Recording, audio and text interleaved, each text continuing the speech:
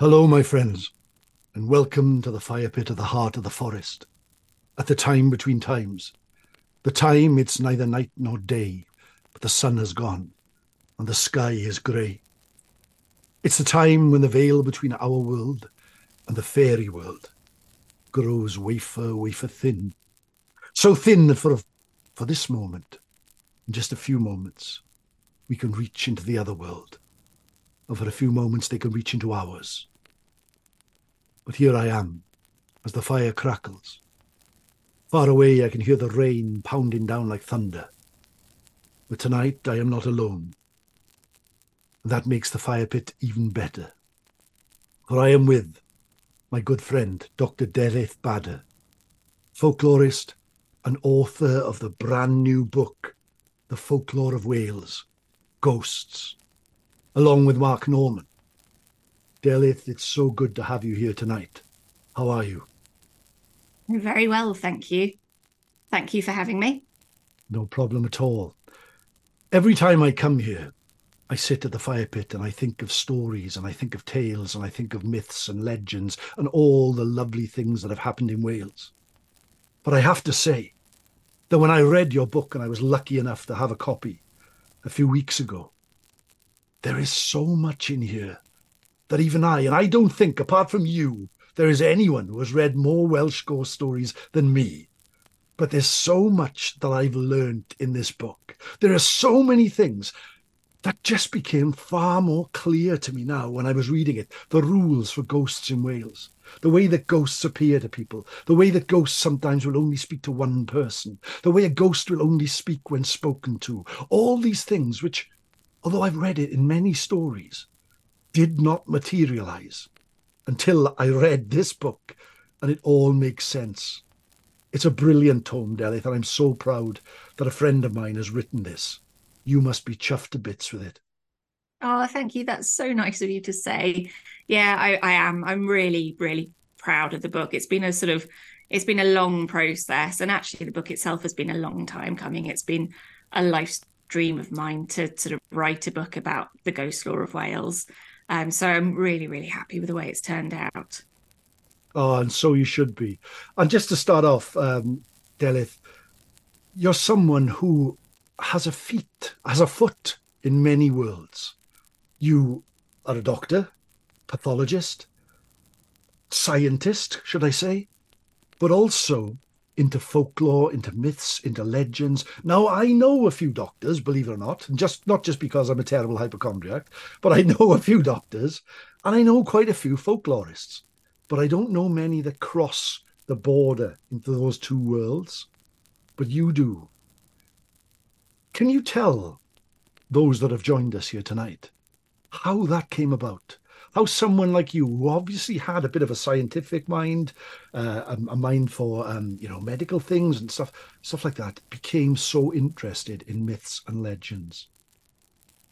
Well, I mean, to be honest with you, I've had a lifelong fascination in the supernatural and in fairy tales. I mean, I was obsessed with ghost stories and horror as a child. Yeah, I had a well thumbed copy of the Usborne Book of Ghosts that came home every week from the school library. And I remember my dad, that's the one. And I remember my dad used to record the old sort of black and white Universal horrors for me on video when I was little. So that fascination has always been there. But as you say, I mean, I trained as a doctor. So I work as a consultant pediatric pathologist and as a medical examiner for the NHS. And so they're quite different disciplines. So a few years ago, I started to collect Welsh antiquarian books, more so as a hobby rather than anything else. But from there grew this database of Welsh ghost accounts. And that hobby eventually led to a slight change in career and actually trying to make folklore research a viable job. There's viable in inverted commas there, which I guess was fueled by, well, at least in part by where I live and who I live with. So I'm in Pontypridd in one of the roundhouse cottages that was commissioned by the 19th century archdruid and surgeon Dr. William Price. And sort of leaky roof and single glazing aside, it's quite a magical place to be. I mean, we have the woods behind us where Price tried to build that sort of ill-fated museum of Welsh culture, which still has the quarry and the workmen's huts and one of Price's alleged altars and tame robins. And then I get to share that space with my husband, Elidir, who also collects Welsh folklore and ghost stories for the books that he writes. So, and I guess important as well. I mean, I also lost one of my closest friends during the pandemic who was as equally obsessed with folklore and the supernatural as I am. And if there's anything that gets you to reevaluate your priorities, it's grief and loss, isn't it? So I made the decision at that point to go for it properly. I applied for a master's, then I applied for an honorary research fellow post in Museum Wales, and found myself signing a book contract, and it sort of really snowballed from there. That's incredible. So living where you live, surrounded by that atmosphere, by that place, do you think that there's some influence has seeped into you from that when you think of what Price used to do in that area? And were you drawn to the area before you came there? Were you looking for that sort of place? I know you lived in Cardiff for a while, but was it somewhere you were really looking to settle? I did. We'd been looking to move for quite a long time, but by the time this house came on the market, we'd more or less given up, and we'd sort of thought at that point we're better off staying in Cardiff where we are and renovating the house that we already have. And then suddenly this place popped up on Rightmove after we definitely decided we definitely weren't moving. And I think both of us instantly fell in love with the place. At that point, we actually didn't know that it was one of the Roundhouse cottages because of the way it had been advertised. So there was no mention of that at all. So when we turned up to the address and saw where it actually was, I mean, that was the decision made for us. And even then, when we moved in, I mean, the woods that we now own at the back were completely sort of grown over. You couldn't access them at all. So all of that history was completely sort of lost, really, apart from the people who'd grown up on this street. They obviously know exactly what was here, but for sort of everybody else, I mean, it was just gone. It was grown over. That part of history had gone. So it's definitely influenced I think the way that I work and the choices that I've made since moving here, certainly. And my grandfather's from this area. He was brought up in Camer down the road. So, I mean, there is that family tie there as well, and from Llantrisant. So That's great. And you started picking up and looking and reading lots of old sort of folkloric books and tomes and things like that. When you really got into the nitty gritty of the ghost stories, of the legends, of these accounts, which are published for the first time in English in this book, for the most part. I mean, you've got a lot of Welsh language accounts there, which are so atmospheric when you read them. What was the biggest thing that jumped up to you? What was the biggest thing you learned about Welsh ghost stories, do you think? oh, so I guess the research I started doing last year uncovered some pretty interesting findings. So it was almost separate to the book, but then tied in quite nicely with it. And the most interesting thing that I probably picked up there was the fact that the stereotypical figure of that ghost in the white sheet that's universally recognized absolutely everywhere across the world doesn't actually exist in Wales in any significant form, at least up until sort of the late 20th century. And actually neither do ghosts dressed in white or white ghosts in general, apart from that sort of laddie wen, the white lady motif. Spirits in sort of white clothing is much more closely associated with fairy lore. The first account I actually found of a ghost in a white sheet that wasn't described as either a demonic or an angelic entity or a fairy figure was actually the fighting ghost of Tondir, and that was only recorded in 1904. So for those of your listeners who don't know, this was cadaverous figure, I suppose, which appeared in the Anisaudre colliery, which at the time had fallen out of use. But even so, it was only described as being shrouded in white in one newspaper report from that time.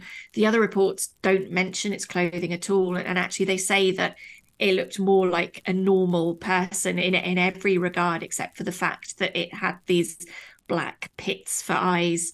So it's most certainly an example of pranking. It's just a pretty violent example, given that it apparently tried to strangle someone. And it's probably not a coincidence that that figure appeared when it did, given that it was 1904 and it was the year of the largest religious revival in Wales within the 20th century. So it was a huge volume of ghostly visions that were described during this time, a lot of which mirrored sort of earlier ghosts that had been described during the 17th and 18th century. So it all ties in with each other. Absolutely, it does. And what I will say, Bethan, God, I was thinking of Bethan because Bethan Briggs Miller, her favourite story when she came to the fire pit for me was the Tondi Spectre. So that's why we were talking about it. So, yeah, I've got to get myself out of there. So I was just thinking of Bethan there for a second, Delyth. I believe that what you really truly have done with this book is given the Welsh ghost a voice. Now, in a lot of these stories, as we well know, the ghost does not speak until someone speaks to itself. Mm-hmm. Now, I believe that you are going to open the mouths of many ghosts all over Wales because all of a sudden they now have a voice appearing in this volume. And that is my next question, really, from someone I read lots of ghost stories all over the UK and never realised that identity that the Welsh ghost had. What do you think the biggest difference is between a Welsh ghost and a ghost maybe from Scotland, from England, from Ireland, and the way the tales are written? It's only now I realise that there is a huge difference. And now, can you tell us a bit about that? Yeah, I mean, I think there's actually a lot to be said about how different Welsh ghost lore is compared to the rest of Mm. Britain. And there are obvious universal similarities. For example, one of the most common motifs reported in England historically was always the ghost of the living, like the classic wraith. And Mm. this is quite similar in Wales. I mean, there are countless examples of seeing the spirit of a person you know is definitely alive and kicking at that point. Mm. And then there's that motif of the ghost with unfinished business coming down to relay their message. So it's Mm. pretty universally recognized stuff. But then in Wales, we've got this sort of weird set of motifs that appear right back in the earliest 17th and 18th century accounts. And they've actually persisted right up until the present day. So as an example, we're absolutely obsessed with phantom animals in Wales, Mm. much more so than the rest of Britain. The SPR reports show an extremely small number of ghostly animals being reported across Britain, but in Wales, it's one of our most commonly reported phenomena. And actually, from my own database anecdotally, which goes back to the sort of 16th, 17th century accounts, right up to the present day, it represents about a quarter of all those cases. And they're especially common the earlier back you go. And also, it's not just those sort of usual suspects like the black dogs that we see across the rest of Britain. We've got some really, I guess, unusual choices for phantom beasts here. So there's dancing spectral pigs in Gwent. Mm. There's demonic goslings in Glamorganshire. There's an angry ghost turkey in Brecon. There's not one but two ghost donkeys in Llanwynno. There's ghost sheep in Llanegrin, and there's a giant ghost cat in Penmaen Mawr and in Anglesey. So, I mean, you name it, we've got it.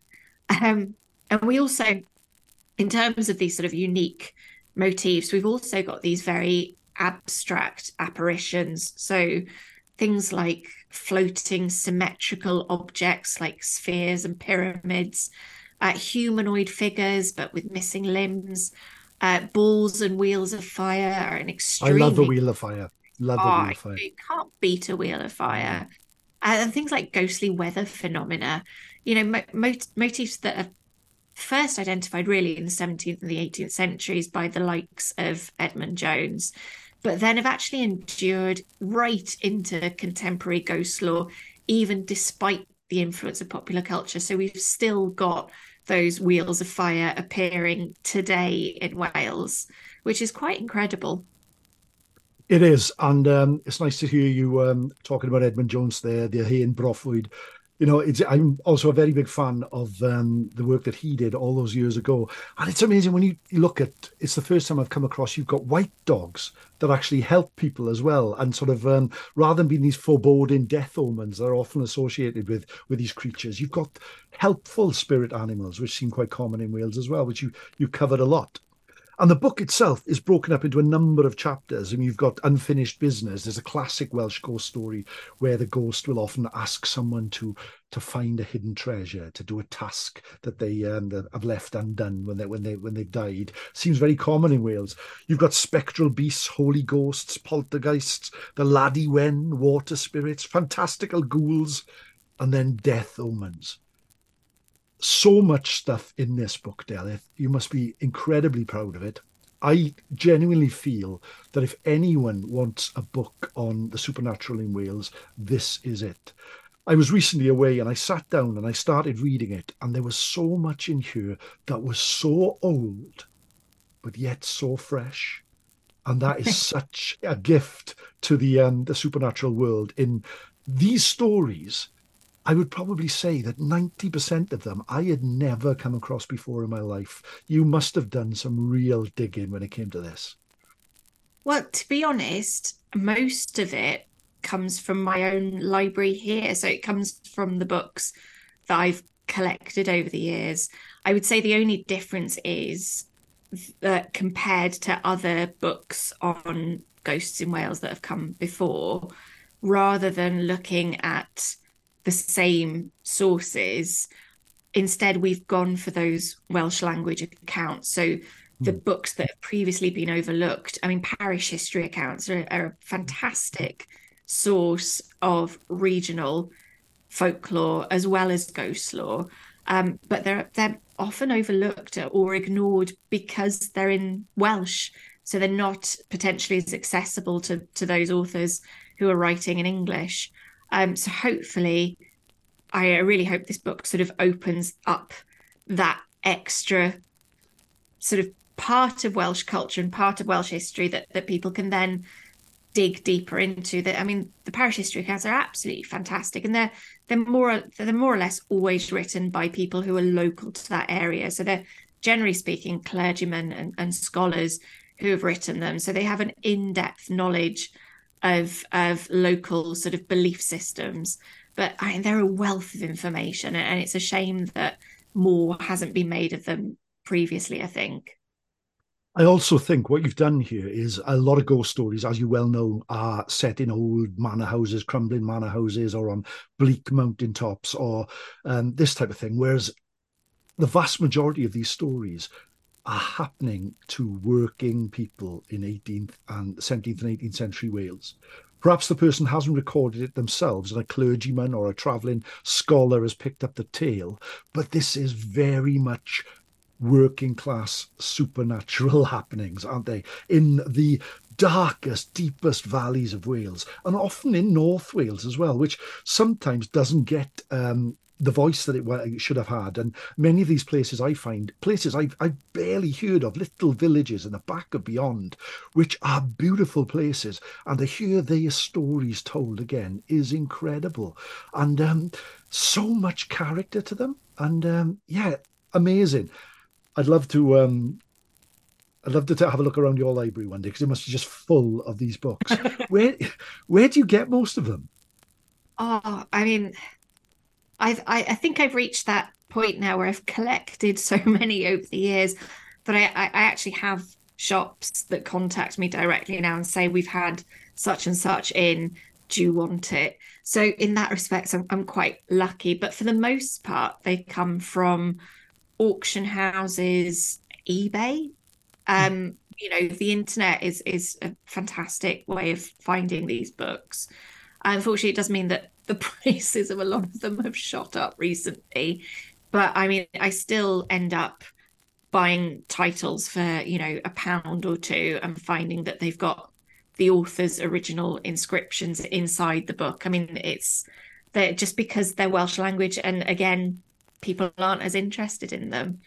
Um, so yeah, it's years worth of collecting, but I knew they'd come in useful one day.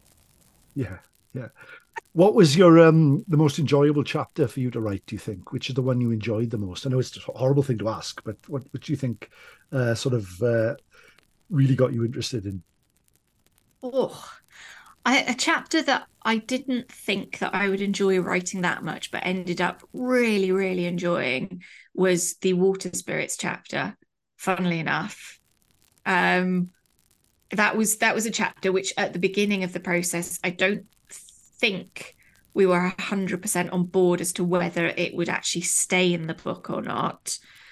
But I'm so glad that it has. I mean, we've really done a deep dive on the sort of it's not really a ghost, it's more cryptozoological, but the Avank, Mm. looking into the history of where that has come from, and actually even the history of the word itself. So it really was a deep dive. I even contacted, well, actually, they're a friend of mine, who have an interest in sort of animals through the medieval period, who I actually contacted to discuss the state of the beaver in Wales within the medieval period.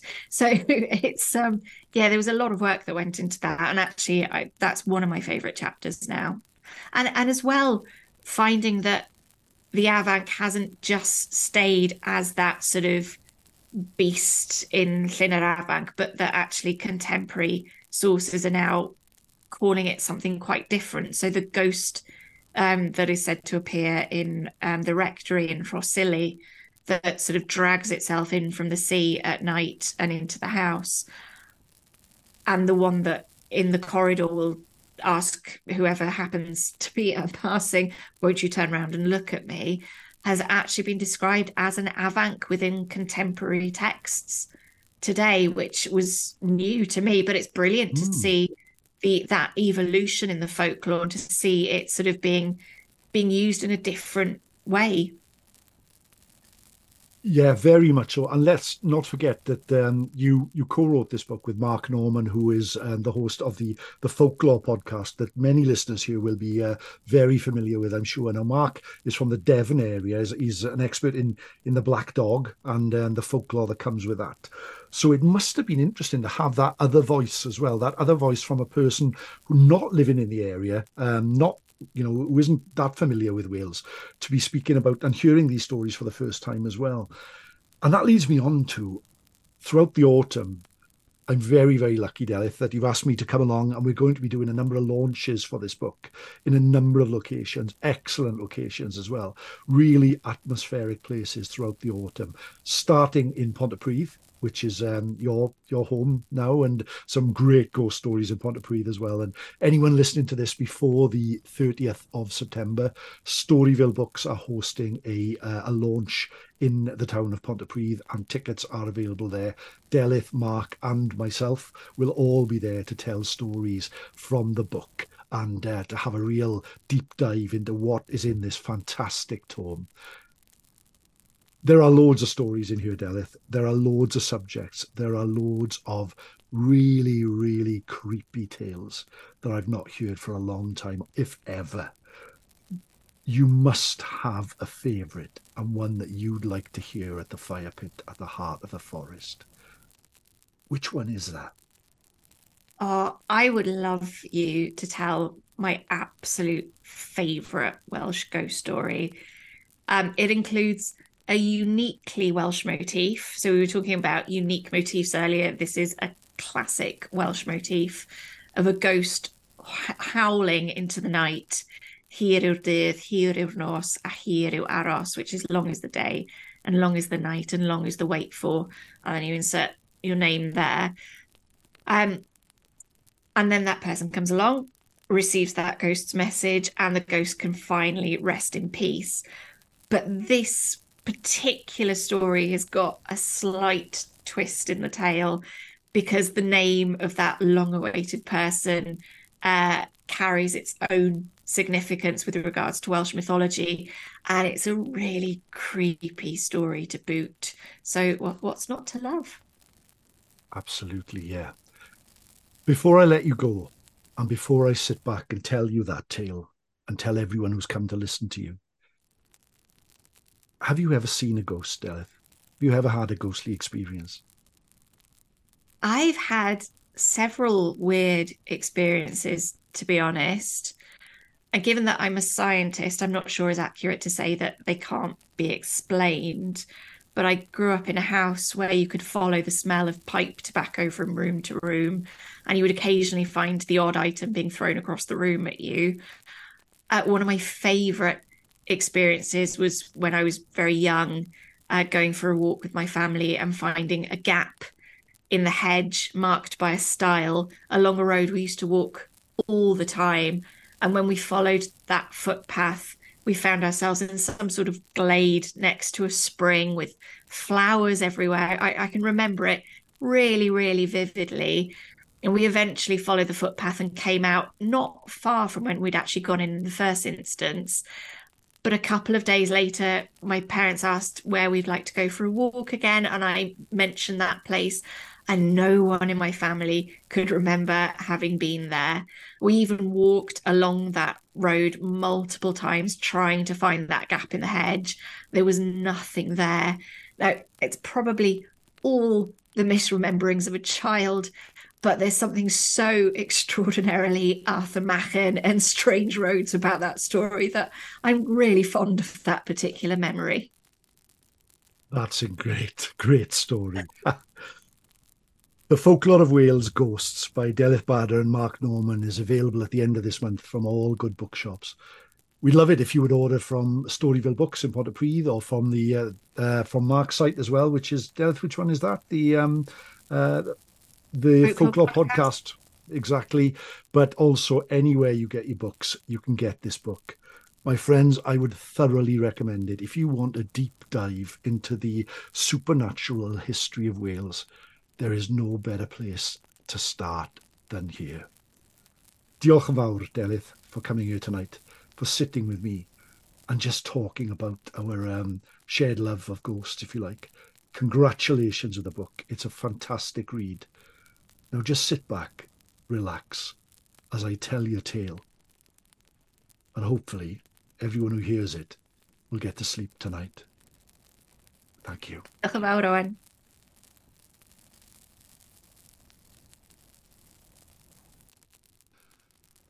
Long ago, on a cliff top overlooking Rossili Bay, there was an old stone house, as white as snow, with a thatched roof that let in as much water as it kept out. It had been empty for many years, for the local people said that it was haunted. Spirits walked nearby, and fairy lights were seen under the moon. But for one family who needed a home, all this they tried to forget about as they moved in to the cottage above the bay. Marie was the lady's name. Her husband Lloyd was a fisherman and would spend all day out in the bay fishing and bringing back his catch so they could sell it in local markets. She started to make that old shack a home, painting, hanging pictures, building furniture. They grew a small family, 2 young children, and slowly it became a happy place. The last room that she wanted to make was a spare bedroom, one where family from afar could visit and stay in comfort. She furnished it with a bed and a dresser, and it looked beautiful.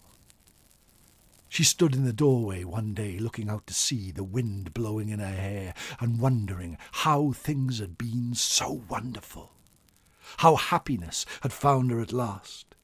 And although they were still poor, they had what they always wanted, a feast of a house, a wonderful place overlooking the sea.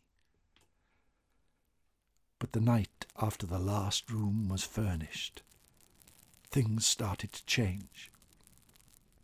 One of the children was excited and wanted to stay in there for the night. But come midnight, when the faraway church bells were heard ringing, the child left the room, saying it was unpleasant, and that noise was heard inside. The next night, Mary went inside. A small candle was burning, and she sat on the bed. The place was so quiet it felt like a grave. But although she could hear the family in the other part of the house eating their tea, it's what she heard next that truly chilled her.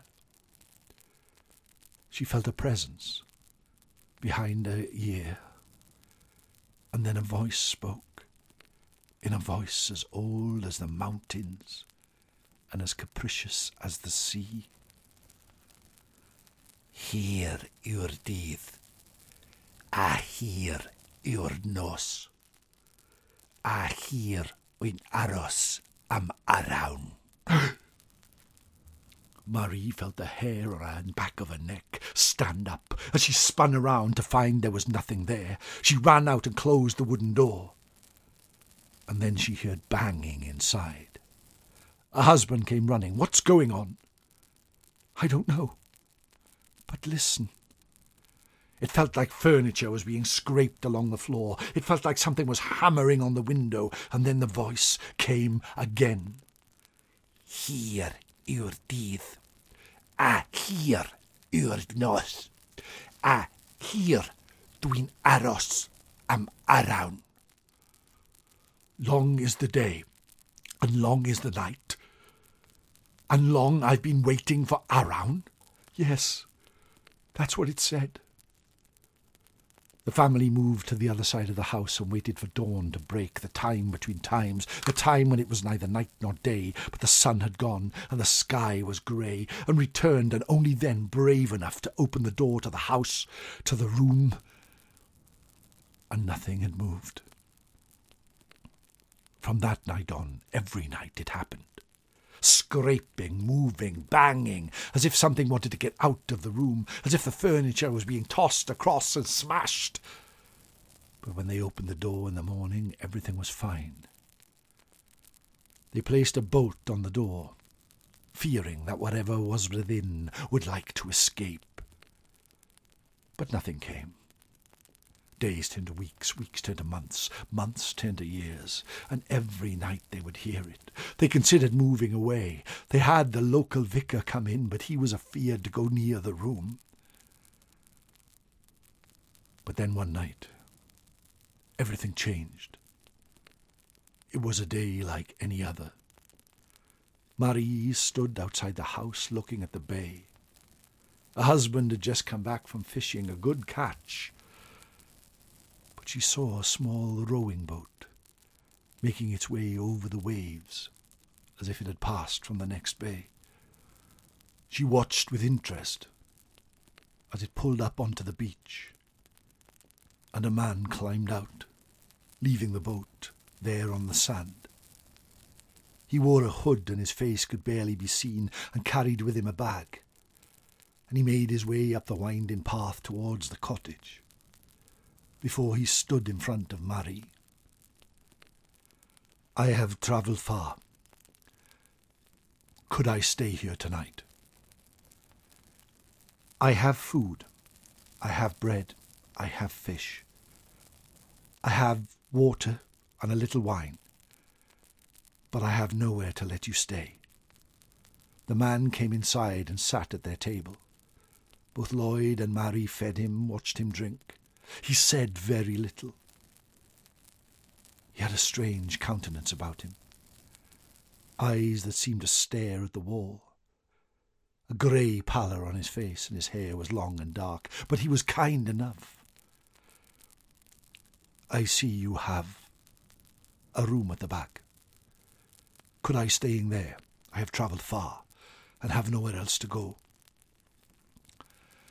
We do not allow people to stay there, said Marie. There is something in that room. Something from somewhere else, and I would not wish you to stay. Things like that don't bother me. Please, let me stay there. Marie led the man to the bedroom door, pulled back the bolt, and he walked inside, placing his bag on the bed. I wish you the best of nights. And please, stay for breakfast in the morning.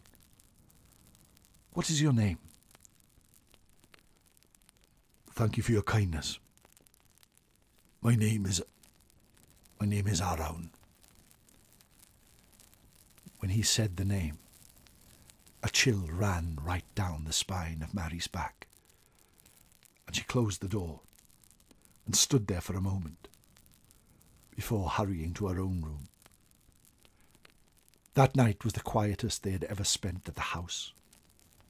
Far away they could hear a dog barking, the church bells ringing, and the wind just blowing the rooftop. But nothing else. The words that came from the room seemed to echo in our mind, but there, and only there, were they heard. Here, yw'r dydd, a here yw'r nos, a here dwi'n aros am Arawn. Long is the day and long is the night, and long I wait for Arawn. Marie lay in her bed, thinking what could it possibly mean, until before she knew it, the cock started to crow, the sun started to rise, and she sat up. Of the visitor there was no sign on the dining room table. She made her way to the old wooden door and knocked, but there was no answer. Hello? Hello? Nothing still. She pulled back the bolt and peered inside. The room was empty. The furniture was exactly as it had been. But on the bed, there was a single red rose. Marie came in, picked up the rose, and looked around. Of the visitor there was no sign at all. She told her husband and showed him the rose. He went and peered in himself and then looked out of the window at the boat down in the bay. And it was still there, waiting for the tide to come in. The visitor was never seen again. The voice was never heard again. Marie and Lloyd grew old and died in the cottage many years later, and their children lived there. And nothing ever happened again. But the story is still told, going from year to year. And today, I tell it to you. Here yw'r dydd, a here yw'r nos, a here dwi'n aros am Arawn. A story chosen by Dr Delyth Badder for me to tell you here at the fire pit at the heart of the forest at the time between times. I hope you enjoyed it. Thank you to Delyth for joining me here. The link where you can buy Delyth's book will be in the show notes at Storyville Books at Pontypridd. Please, it is a fantastic read and something that promotes the ghosts of Wales for us all to enjoy. I will see you soon at the time between times. And until then, Nos da.